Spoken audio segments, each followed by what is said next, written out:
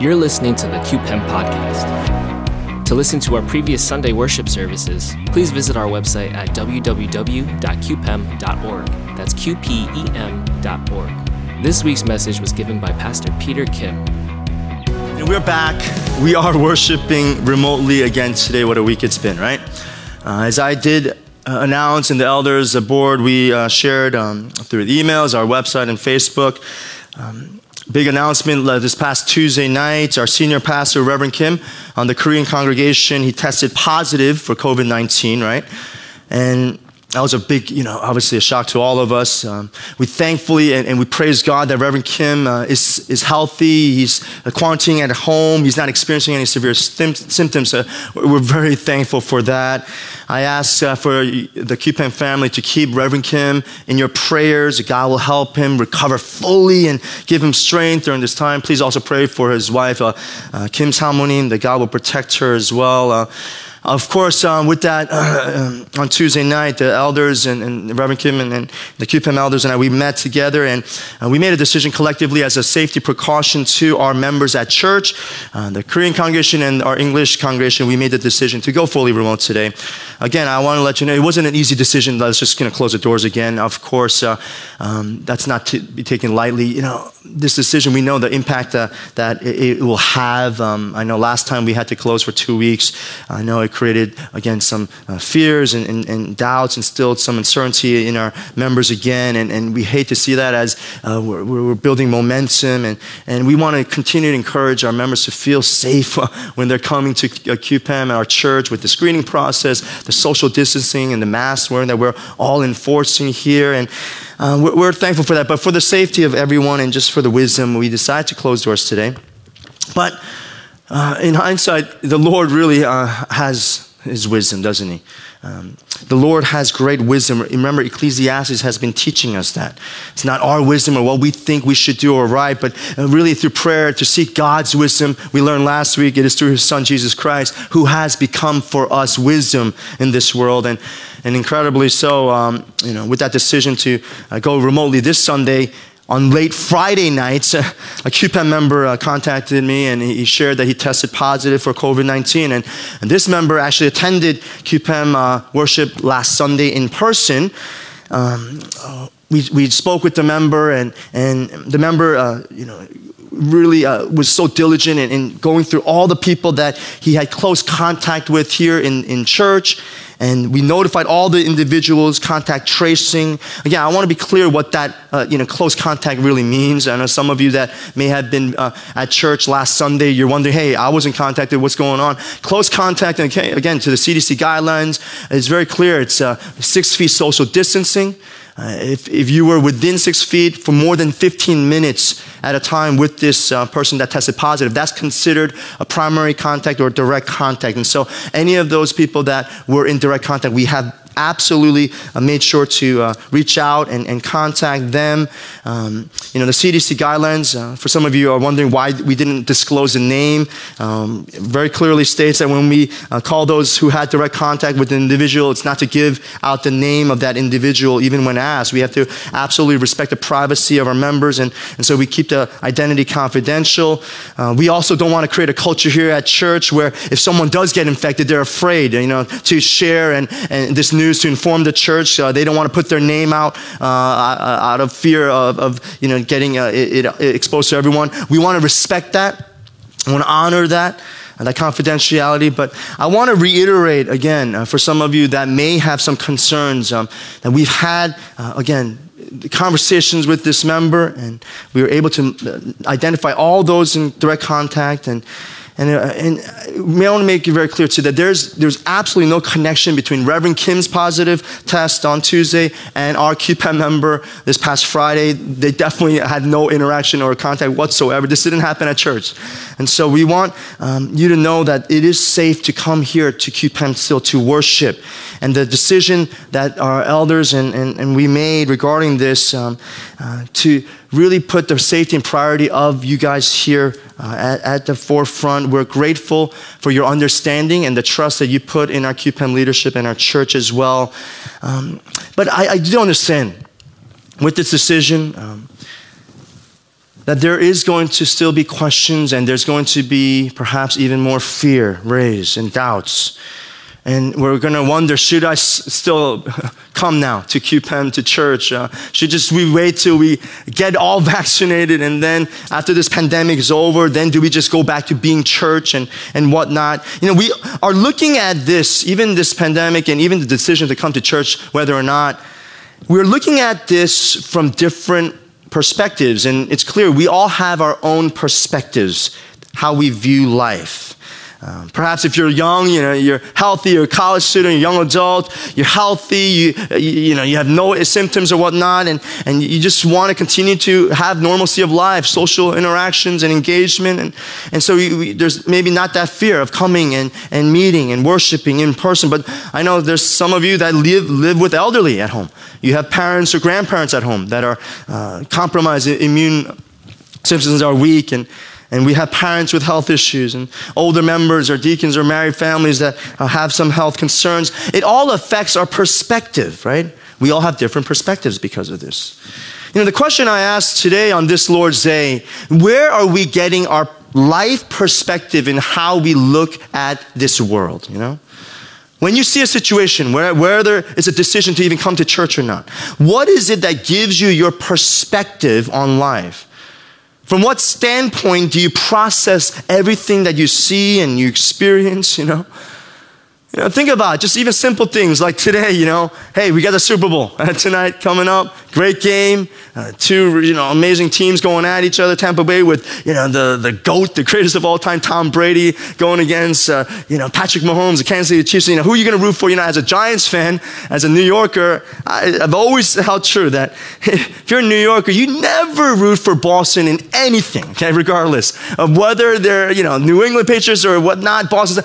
We never root for Boston. To be honest with you, it irks me when some New Yorkers, they say, I'm a New York, Yankee fan or Giants fan, but yet I still like Tom Brady. It's not possible, guys. But, the perspective that we have on how we're going to root for the teams tonight, yeah, I grew up a New York fan. There's no way I'll root for Brady. But perhaps you look at a different perspective tonight's game. Hey, he is now the greatest of all time, right? And so he's no longer a New England Patriot, so he's on Tampa Bay. So what if we just want to root for him because he is the best, perhaps ever? Maybe the older generation like me who grew up with watching him, we respect his play. And so we're going to root for him tonight versus perhaps a younger generation. The younger generation, maybe some of you young adults or college students that grew up with Patrick Mahomes now and say, no, he's the best and he's going to be the greatest ever. We all have different perspectives based on our generations and how we have been brought up. Think about food, we have perceptions on food. I grew up in New York. I still say New York pizza is the best in the world. Nothing compares. When I went to seminary in Trinity, my Chicago friends are like, no, Chicago pizza is the best. I'm like, that's not even pizza, That's not even, it's like a pie or something. But, we always have debates. And then, perhaps when I visited Italy back 10 years ago, people in Sicily, they would argue, hey, no, actually, please, New Yorkers, this is the birthplace of pizza, right? It all depends on where your perspective is, What is it that gives to you your perspective on life?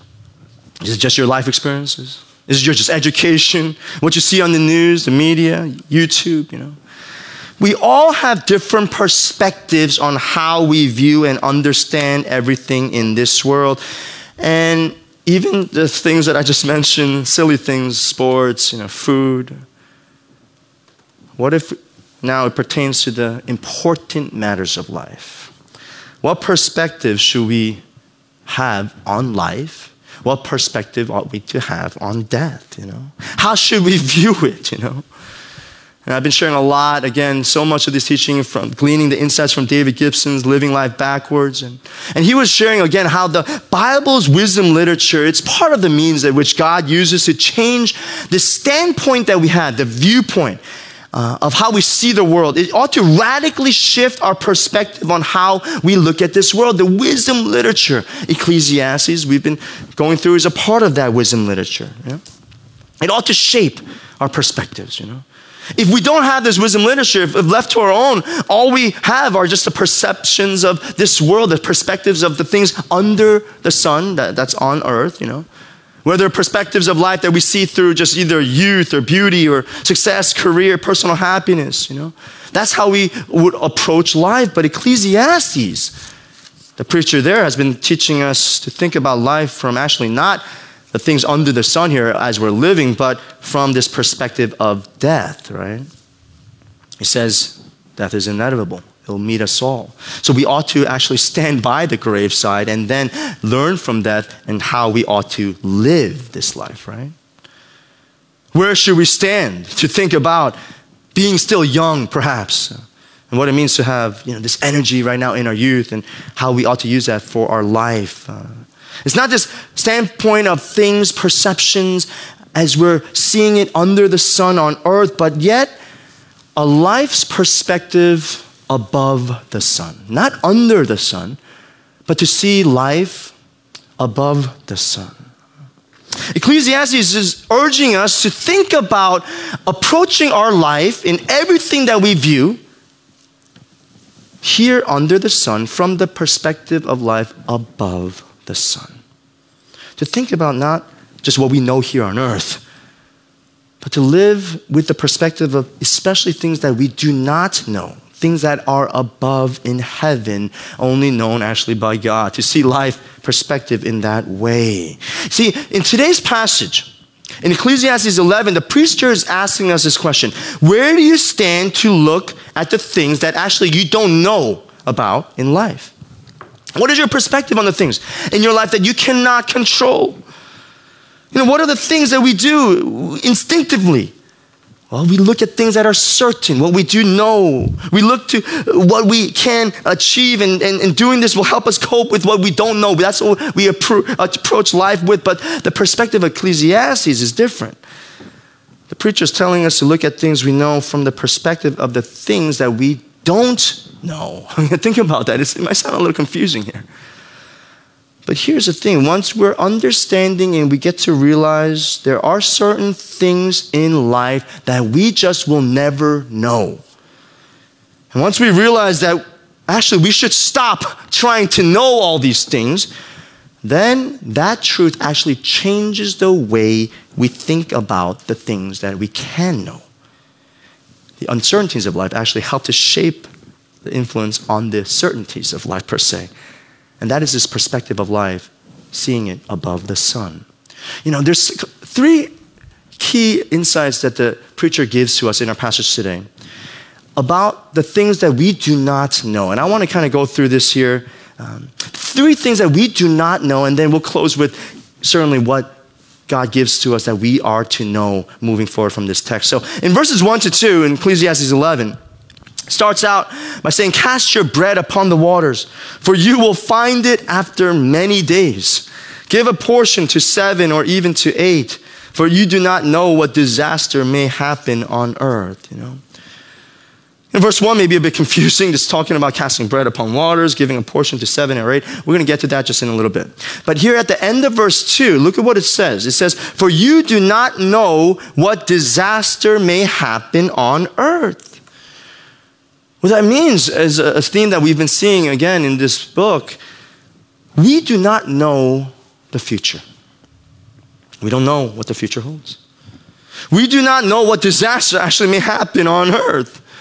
The next two verses 3 to 4 in our text, the clouds are full of rain, they empty themselves on earth. If a tree falls to the south, in a place where the tree falls, there it will lie. He observes the wind will not sow. These verses here, so on. The writer's telling us that while certain things are inevitable that we see, where the clouds, there's rain, trees fall, while we can read signs and maybe life has this kind of pattern that we see, ultimately we don't know what will happen in our future. We don't know what will be. Even if it rains, we normally know when it rains, but we cannot predict, is there be a flood? Is there be a disaster? We cannot know what disaster may happen on earth.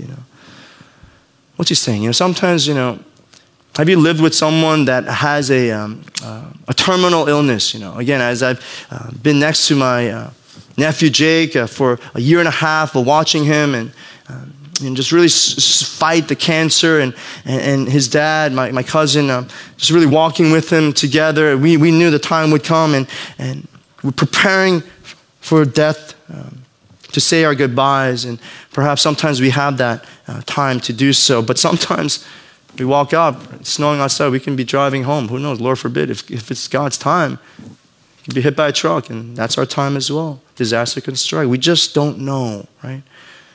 Think about the truth of this verse. I mean, this January 26th, just last week, it marked the 1-year anniversary, can't believe it, of a tragic helicopter crash that took Kobe Bryant and 7 other people's lives, right? And think about it, Kobe Bryant's 41 years old. He reached the pinnacle of his career as a future Hall of Famer, 5 national championships, 5 championships, NBA, MVPs. Revered not just as an athlete, but as a role model, as a spokesperson, and people looked up to him. And now he was beginning the 2nd chapter of his life, about the chapter that he most looked forward to with his family, his wife, his 4 daughters, now a baby girl, and his daughter Gianna, who was a budding basketball star as well. Can you imagine just that future now he's looking forward to? He's finished his career. He's got his whole life now ahead of him. He was an author of a book. He's going into the Oscars and getting these awards, and he's about to embark, and yet all of a sudden, on one morning, it's taken away. Helped out the crashes, and disaster strikes. The preacher's reminding us we do not know what disaster may happen on earth. This is real. This is real life. It's not just talking about, again, a distant death that will come to all of us in the future. It's not just about just the long-term future down the road. Even year to year, the plans we make, month to month, even week to week, day by day. How often do we plan every day in our life? I'm a planner.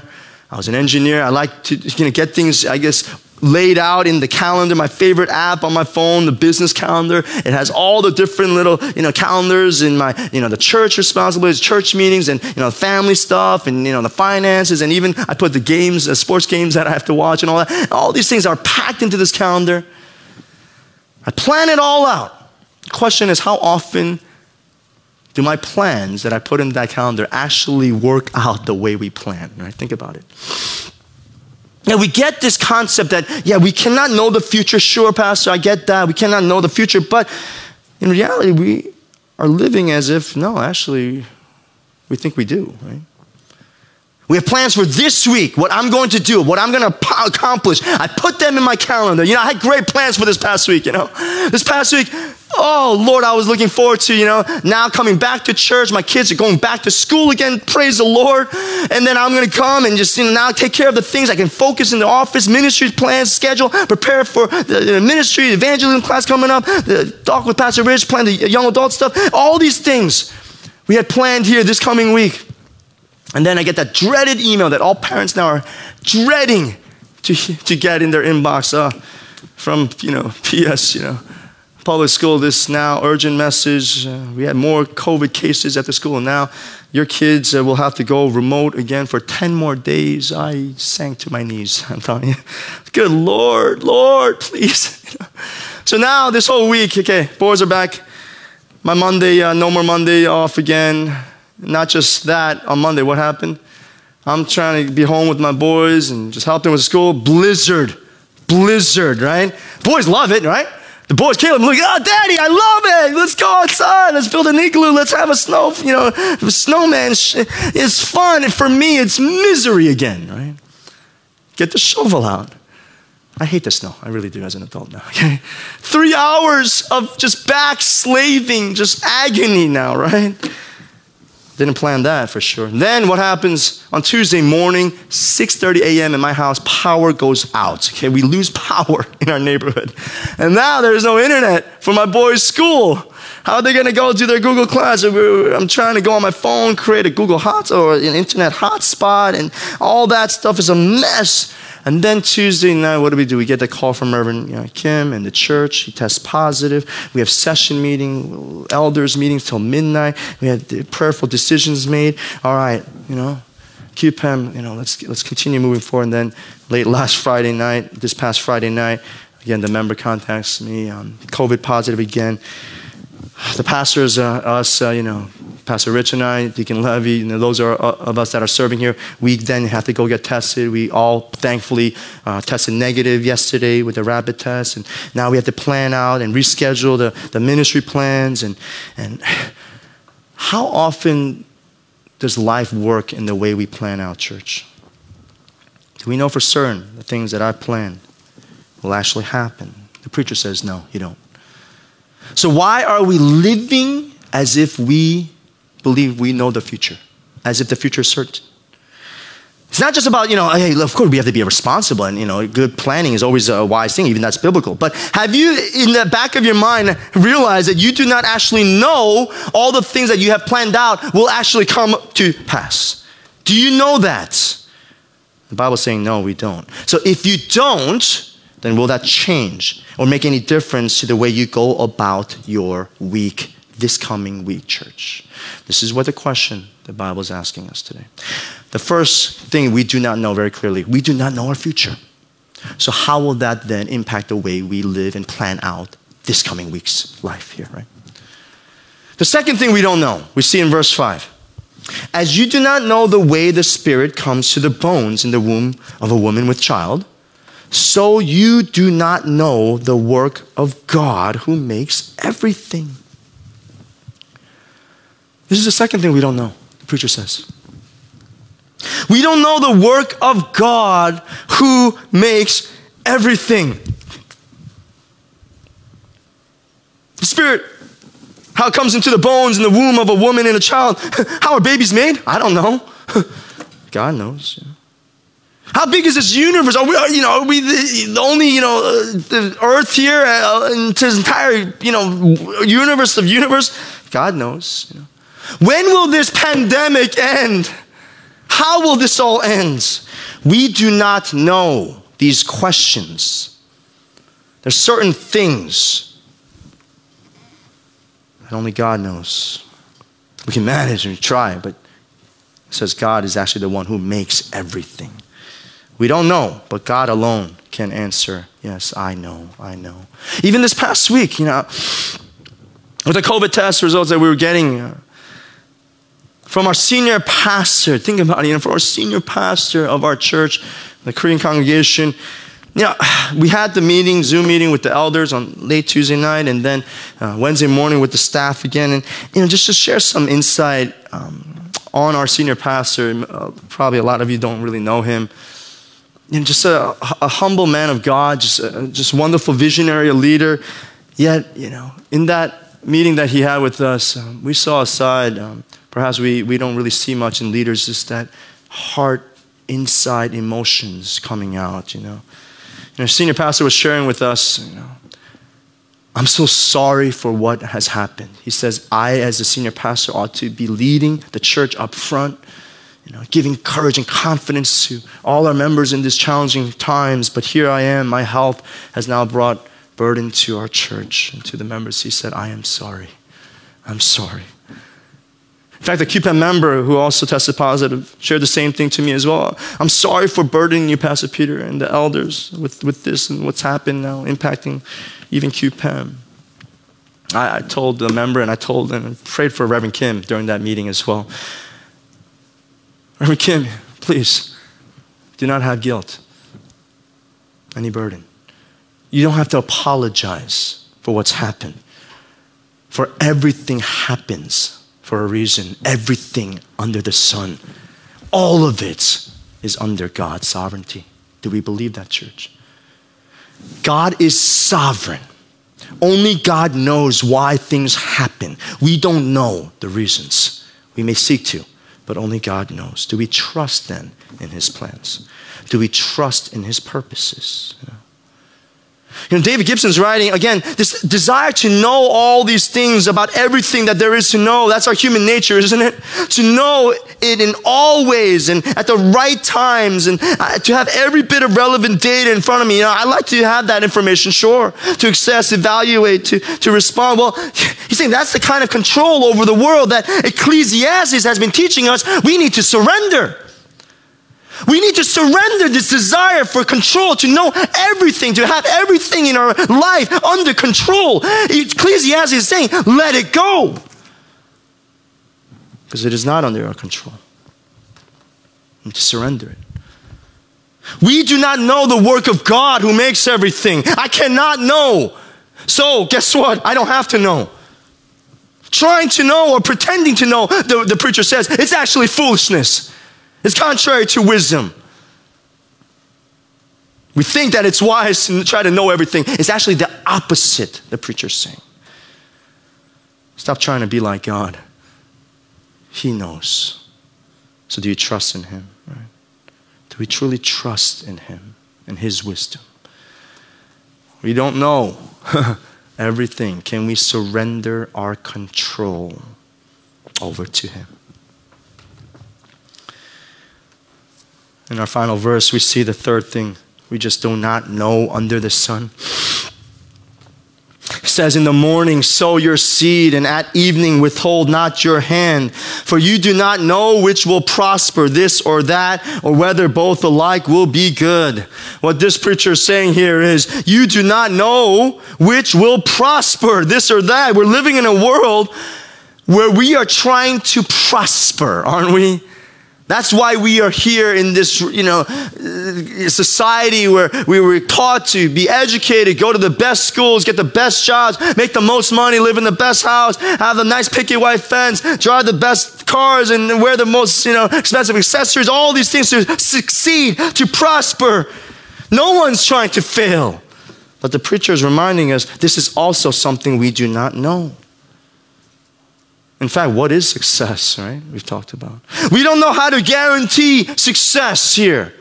There's no way to guarantee that, to avoid failure in life. There's no one magic formula. If we just follow that, then we will all be, successful in the worldly sense. No. The world tells us all these things, and there's these, hey, you ever say, especially in this COVID season, a lot of people are home, and many members and people in this world are now unemployed, and they're without jobs, and now they're watching late nights, and infomercials come out, and there's all these little programs and these little, people that come on the TVs or whatnot and say, hey, join this program here, and you'll make millions, selling real estate, or you'll make millions, going into the stock market here, do this program, you'll lose a lot of weight, all these things, all these testimonials, guaranteed success, we think, but yet there's that disclaimer on the bottom. You ever notice that disclaimer on those infomercials? You ever notice those disclaimers whenever you go to these websites that promise success and prosperity and money and happiness and wealth and all that such, and on the disclaimer it says individual results may vary, right? Testimonials are reflected only of past results specific to individuals shown. These are illustrative and not typical results. A lot of websites and claims that, hey, we will not be held responsible for any damages suffered. There's no way to know and guarantee the success in this world, we think. There's three things the preacher has clearly laid out that we do not know. We don't know how to predict the future, what the future holds. We don't know the things that only God can do, and we don't know how to guarantee success. So then what? Then knowing these things that we do not know, again, under the sun on earth, this now is what we ought to know. And gives us a life perspective above the sun here. Going back to verse 1 and 2 again. Knowing the things that we do not know, and if you truly believe it, then look with me again in verse 1 to 2. Cast your bread upon the waters, for you will find it after many days. Give a portion to 7 or even to 8, again, for you do not know what disaster may happen, right? And it's confusing perhaps, Many different commentaries say different things, but perhaps that imperative verb in verse 1, cast your bread upon the waters. It literally means send out your bread. And then the imperative command in verse 2, give a portion to 7 or 8. We have bread, all of us do, in some way or form. The Bible says, send it out. We have portions, I'm told now, to what? Give it to 7 or 8. These numbers ought to mean something. The Bible, that number 7 is that symbol, the number of perfection, right? Perhaps it's saying that this is going to 7 or 8 is meaning give it completely. And then, number 8, give it even more, right? Perhaps it's saying today, give it to the nth degree. We don't know, what the future holds and what will happen to all the things that we even have. We don't know what will happen to all our possessions that we've accrued and such. That's what the Bible is saying. Cast it out. Give it. Give it again. Sit loose with what you have. Don't cling onto your possessions and hold on to it with such a stranglehold. Loose it out. Loose it out. Give. I see my boys, they're watching YouTube all the time now. It's terrible. We're trying to manage them somehow, but a lot of these YouTube videos that are really, it's astounding how many millions of subscribers some of these, YouTubers have, right? And I see these subscribers. There's this artist, this I think Asian guy who like designs and creates these beautiful pieces of art like on like iPads and iPods and iMacs and such. And what he does, he goes into the streets and literally meets a group of people and say, hey, rock, paper, scissors. If you win, this iPad's yours. And they win, they're going crazy. Here's yours. Here's a free $2,000 iPad. We're looking, what's going on? How is that fair? What did that person do to deserve this? This is ridiculous. He's giving out all these things. There's this other guy, Mr. Beast or whatever. He goes and does these challenges in a span of 1 minute. You can go and you have $10,000 free money to spend and store, and they're going crazy. And all these people are clicking on these links. I was like, this is insane. I'm like drawn to it. Why are we drawn to these episodes? Why are we so, intrigued by what we're seeing, these thousands, even millions of dollars being given out for free? Is that what the Bible's talking about? We're drawn to this because this is not how we're naturally, programmed. What we think, that we ought to just be giving freely. This is not how we are naturally ingrained in what we possess and such. And so when we see something like that, we're like, oh my goodness, this is incredible. I can't believe what I'm seeing here, right? But the question again is, what are the motivations in giving, right? Why is this, YouTuber giving out all these amazing, free gifts and money, millions of dollars worth? Why? Well, he's very honest, In an article, he said, well, I'm trying to get more hits, right? I'm trying to get more subscribers. God, the more subscribers, the more money I make, right? So I can spend $200,000 making a YouTube video, and then with the hits and views, then now I'm actually going to be making millions from that video. There's motivations, attention, glory. The Bible's motive, we know, is very different. The Bible's motive in giving what we have is very different, right? This generosity, this gospel generosity is something that is not of this world under the sun. It's a generosity that we only see that came from above the sun, church, right? And we see this, of course, exemplified in our greatest motivation. Our number one reason why we give is because God gave, right?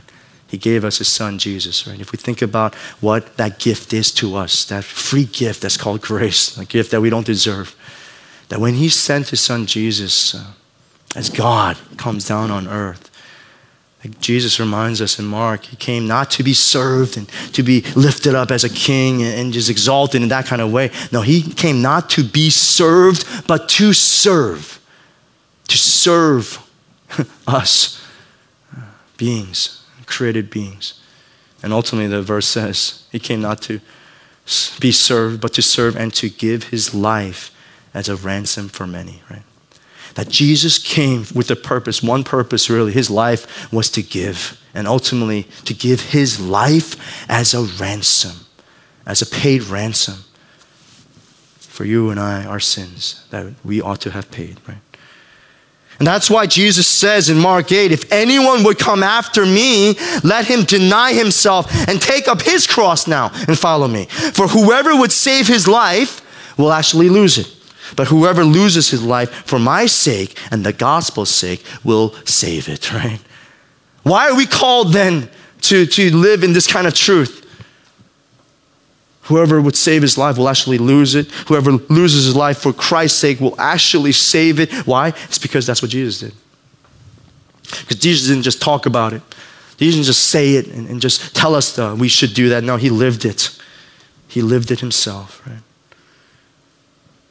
And if that is true, and if we believe in what Christ has done, his gift, a gift that we can never, ever pay back, a gift that we can never, ever do enough works on our own to match, that is only a gift that God could give to us. If we grasp the beauty of that gift, that will motivate us to carry out this truth that Ecclesiastes is talking about. To cast our bread upon the waters, to give a portion to 7 or even to 8, to give even more than we have, in a sense. You know, in discipleship, we're talking about, we had this generosity section of truth, and there's these schools of generosity and how we grow in our generosity as we mature in our faith, right? You know, this last stage of generosity is, you know, beyond the graduate school, is this sense of giving even what we do not have in faith, right? For what God will do with that. I mean, can you imagine? Not just giving what we had, that's hard enough.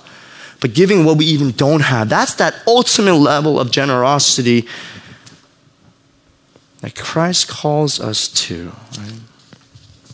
To send it out to the 9th, to the 8th degree. To do it in a way that hurts, in a way that it costs. That kind of giving is costly, you know. So often we minimize, I think, God's grace and his gift to us. I think we minimize what Christ did on that cross. And that grace that we freely accept and receive, you know. We say, thank you, Jesus, again. Remember that poor man last week? The poor man's wisdom that saved the city. We say, thank you, Jesus, for saving us. Okay, thank you for what you did there. Okay, I appreciate it. Now that gives me what? License to, you know, do whatever I want and just live however I please. Why? Because now what you did, Jesus, it gives me a ticket to heaven, so now I can be and do whatever I please. How often do we cheapen God's grace in doing that? How often do we cheapen the great cost that it costs God everything in giving us his son? Our giving ought to exemplify that sense of costliness, the Bible is saying. For what we do know is what God has given to us. And that ought to lead us to be giving in this life. A life that leads us to see not just a perception of what success and failure is. Again, we don't know. We can't guarantee success and failure. That clearly what the preacher is saying here. But what is success truly in God's eyes? What does it mean to be successful, right? In verse 6, I believe he gives us that summary of that as we close here. This final exhortation in telling us what we ought to do in aiming for success. In Ecclesiastes 11, verse 6, in the morning sow your seed, and at evening withhold not your hand, for you do not know which will prosper, this or that, or whether both alike will be good, church. In the morning, when you get up, sow your seed. And at evening, do not withhold not your hand. In essence, live your life to the full in the gift that God has given to you today. Be wise about your desire for success, and perhaps even the counterpart, our fear of failure. Think about that, church. How often are we living perhaps in this coming week or this year, we have goals. This is what I need to do to be successful. But perhaps because of what the pandemic has caused, maybe we're gripped by the other extreme in fear. We're paralyzed by fear. I see that even happening in our membership, in our church. Talking and praying with many of you guys and hearing your honesty. I'm so grateful for that. But what we do hear so often now, that, hey, I don't know if I feel comfortable coming to church yet.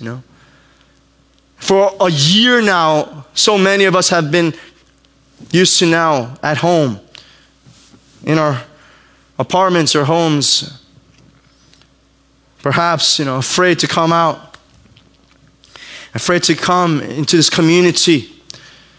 Perhaps it has led to complacency, and I know many of you have shared.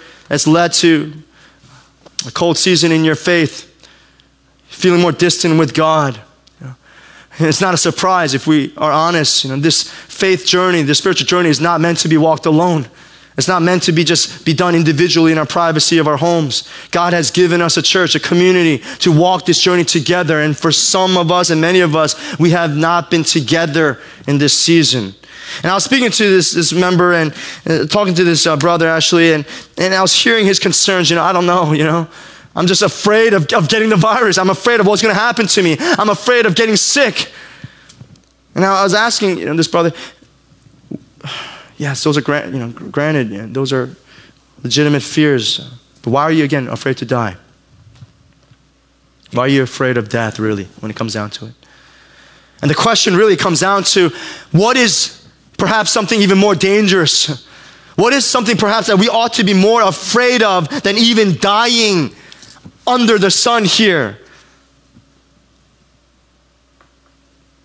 Even more afraid of getting the virus and getting the COVID-19, I truly believe there's something even more dangerous. And that's when our relationship with God grows cold.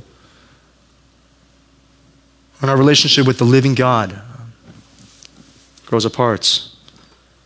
And for some of us, falling away from our faith, backsliding, you can say whatever you want. I believe that's worse than death, church. I do. Some of us are making a decision today, living in fear, because we don't want to get the virus and whatever may happen to us, at the cost of what? At the cost of our spiritual life with God who's given to us. What's worse, church? What's worse than death? I believe it's living in a world in fear, gripped by fear, not living, the life that God has given to us, even in the midst of a pandemic, church.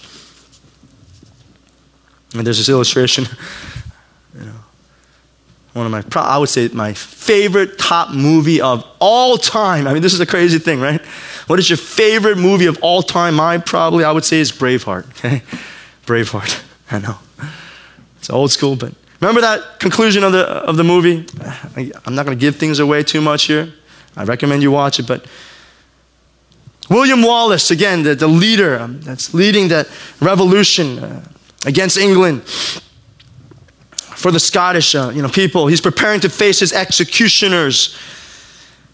And as he's about to die, he's offered this anesthetic by the Princess of France, who is there, and she wants to numb his pain, the pain that will surely come in his imminent death and torture. He refuses to drink.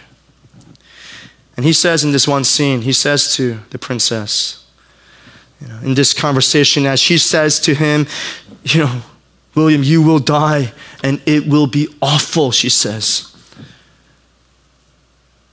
William Wallace replies, every man dies. Not every man really lives. Every man dies. But not every man really lives. I wonder, church, what difference it would make in our lives if we believed that there are things that are worse than dying here on earth, under the sun. I pray, church, as we close today, that we will live not in fear, but in the life that God has given to us in faith, to believe that all things are under His sovereignty. We don't know the things only God can do. We cannot predict the future. We cannot guarantee success, avoid failure, but God knows. And all things are under His control. Do we believe, church, in our sovereign King? We're about to close and respond in this song, in control. The words that we sang before this, worship service today. I lift my hands to heaven today, God. I hear my heart surrender. I tell my soul again, you are Lord of all. Help me to believe. And though the seas are raging, we are in a pandemic. Even today, our church doors are closed. But God, I believe you will speak and tame the raging seas. For in you, I find my rest. In you You are in control. Through valleys that we are in today, I will trust. Pray for your Spirit may be enough to keep me walking, to guide my every step. Lord, I need you. Oh, how we need you. Help me to trust in you, to live our life, in the life that you called us to this coming week, for your glory's sake. Let's pray, church. Go to him. Every man dies. Not every man really lives. May we pray that we would live such that life. Let's pray. Thanks for listening to the QPEM podcast. For more information on our church, please visit our website at www.qpem.org. That's QPEM.org.